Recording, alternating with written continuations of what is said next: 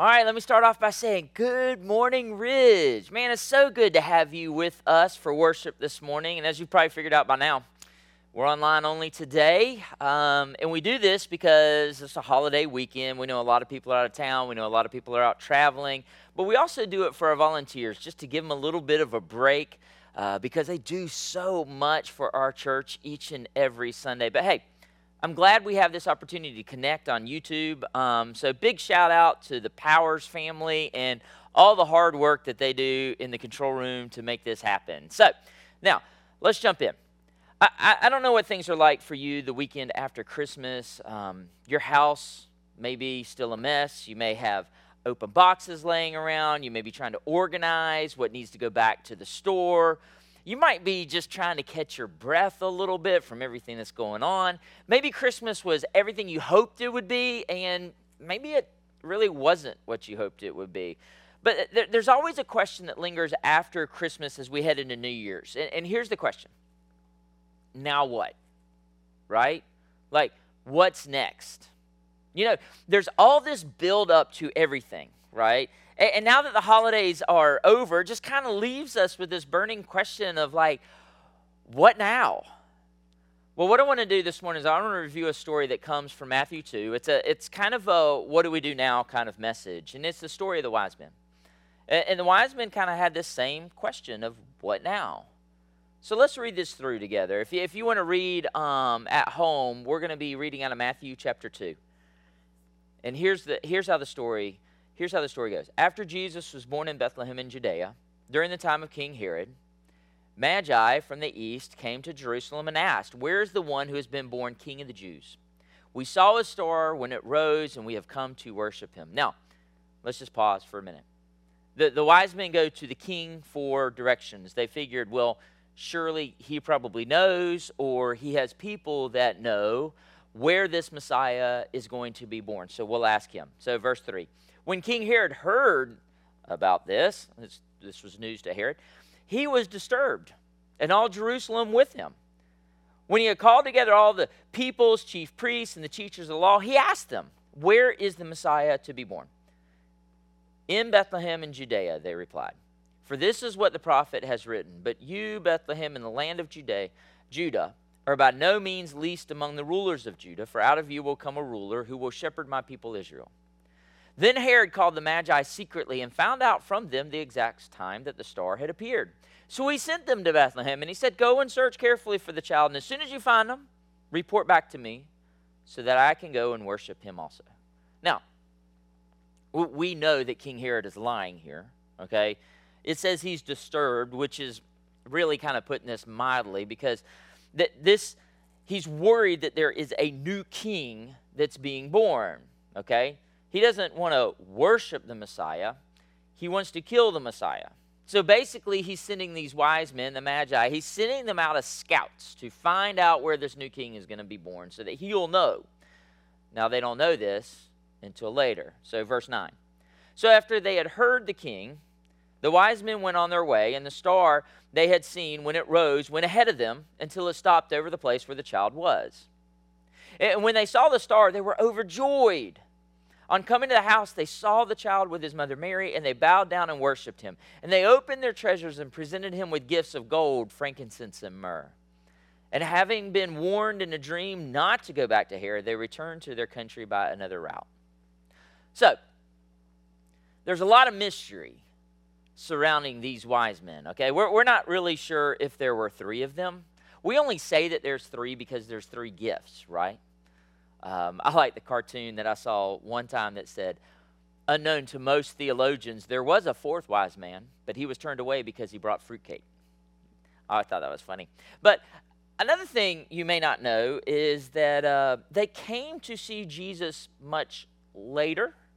You know, it wasn't at the birth of Jesus, because it says that they came to visit Jesus in a home, in a house, which probably means that it was about a year or maybe even 2 years later. So there are some things that we don't know about the wise men, but for everything we don't know, there are some things that we do know, okay? And there are several things that we can learn from them in this story. The first thing that we can learn is that they searched for Jesus until they find him. I like that. They search for Jesus until they find him. There's a great verse in Jeremiah that says, when you look for me with all your heart, you will find me. You know, I think the wise men are such a great example to follow because they went through so much and they traveled so far looking for Jesus. So with that in mind, let me ask you this question. Do you really search for Jesus? I mean, think about that for a minute. Are you really searching for him? Are you really going out of your way to find him, to know more of him? You know, I don't know that we really look for God like we should. Can I just be honest with you? Sometimes I see a lack of effort in people. And this always happens at the new year. You know, when the new year comes around, everybody's like, I'm gonna be back in church. And man, I'm gonna make this happen each and every Sunday. I'm gonna look for God. And I'm gonna find God in the new year. And I'm gonna get closer to God. And you know, sure enough, the new year starts, and for a few weeks they give it a shot, and then they just kind of fade away. And then later on, they'll come up to me about midpoint through the year, and they'll say, preacher, I tried to find Jesus, but it just didn't work. It makes me wonder, did you though? Like, did you really look? Like, I wonder if you tried to tell the wise men that you were looking for Jesus and you couldn't really find it. Like, the wise men would probably be like, oh, did you really try? You know, if we look at their example, the wise men, man, they gave everything they had. I mean, they left everything. Man, they went a really long ways. They took a really long time. They went and asked people, like, how do we know more about this Messiah? They looked really hard. So with all that being said, maybe in this new year, maybe as we roll into 2024, maybe ask yourself that question, like, what would it mean for me, right, to try a little harder in my relationship with God? You know, maybe develop some new holy habits and then keep at them, right? Because that grit and determination is something that I see with the wise men. And the reason I say that again is because, man, they were willing to do whatever it took. They're like, I'm going to keep going until I find this Messiah. So I would encourage you, maybe for you in the new year, man, keep pressing, keep going, keep searching.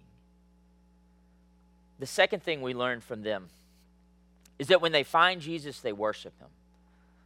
When the wise men find Jesus, they worship him. Now, this had to be quite a sight to see. These prominent men, these intellectual, these powerful men bowing down to this child.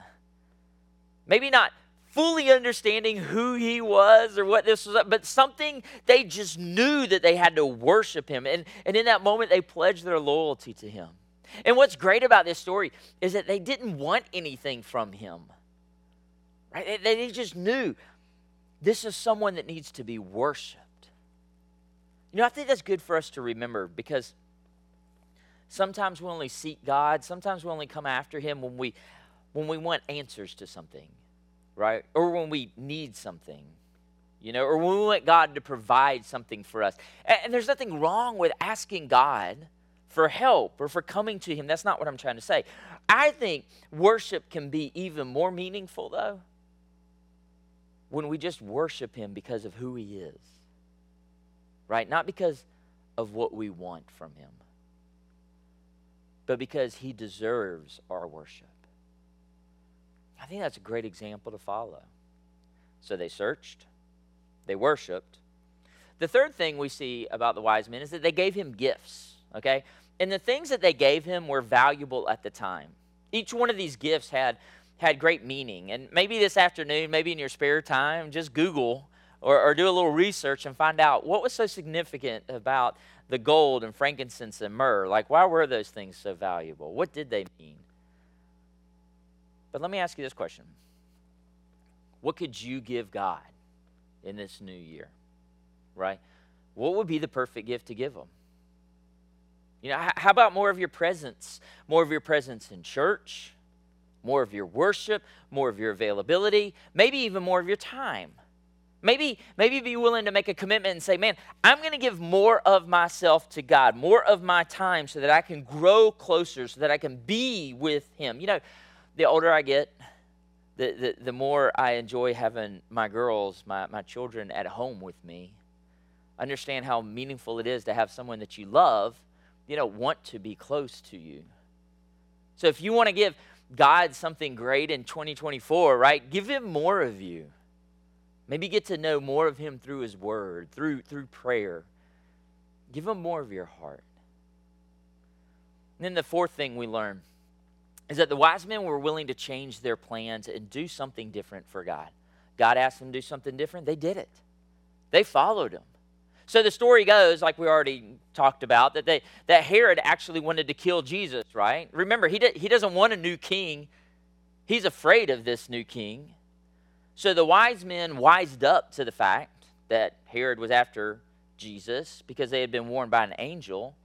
So they went home a different route. They did something different. They did something new so they could throw Herod off the trail. Ultimately, they followed God's plan. You know, maybe we could follow their example and do something different. Maybe God's calling you to do something different in 2024, right? Maybe this year we could try something new. We could live in a different way. We could treat people differently in our home, at work, at school. We could be with God in a different way. Maybe get a little closer, be more intentional. Now, I think that would be something great to consider. So with all this being said, let me go back to the question. What now? Right? What's next? Now that Christmas has died down and we're venturing into a new year, it's tomorrow, right? New Year's Day, right? We go back to that question. Now what? Maybe we can learn from the wise men. Maybe we can learn from their example. Let's keep searching. Let's keep worshiping. Let's give him the gift of ourselves. Let's be willing to try something different and follow what he wants for you. Follow what he wants for you in this year because God wants to guide your life. So do these four things and let's see if God can't do more in 2024. Listen, I hope you had a great Christmas. I hope you have a great new year. Let's pray together. God, I thank you for being with us.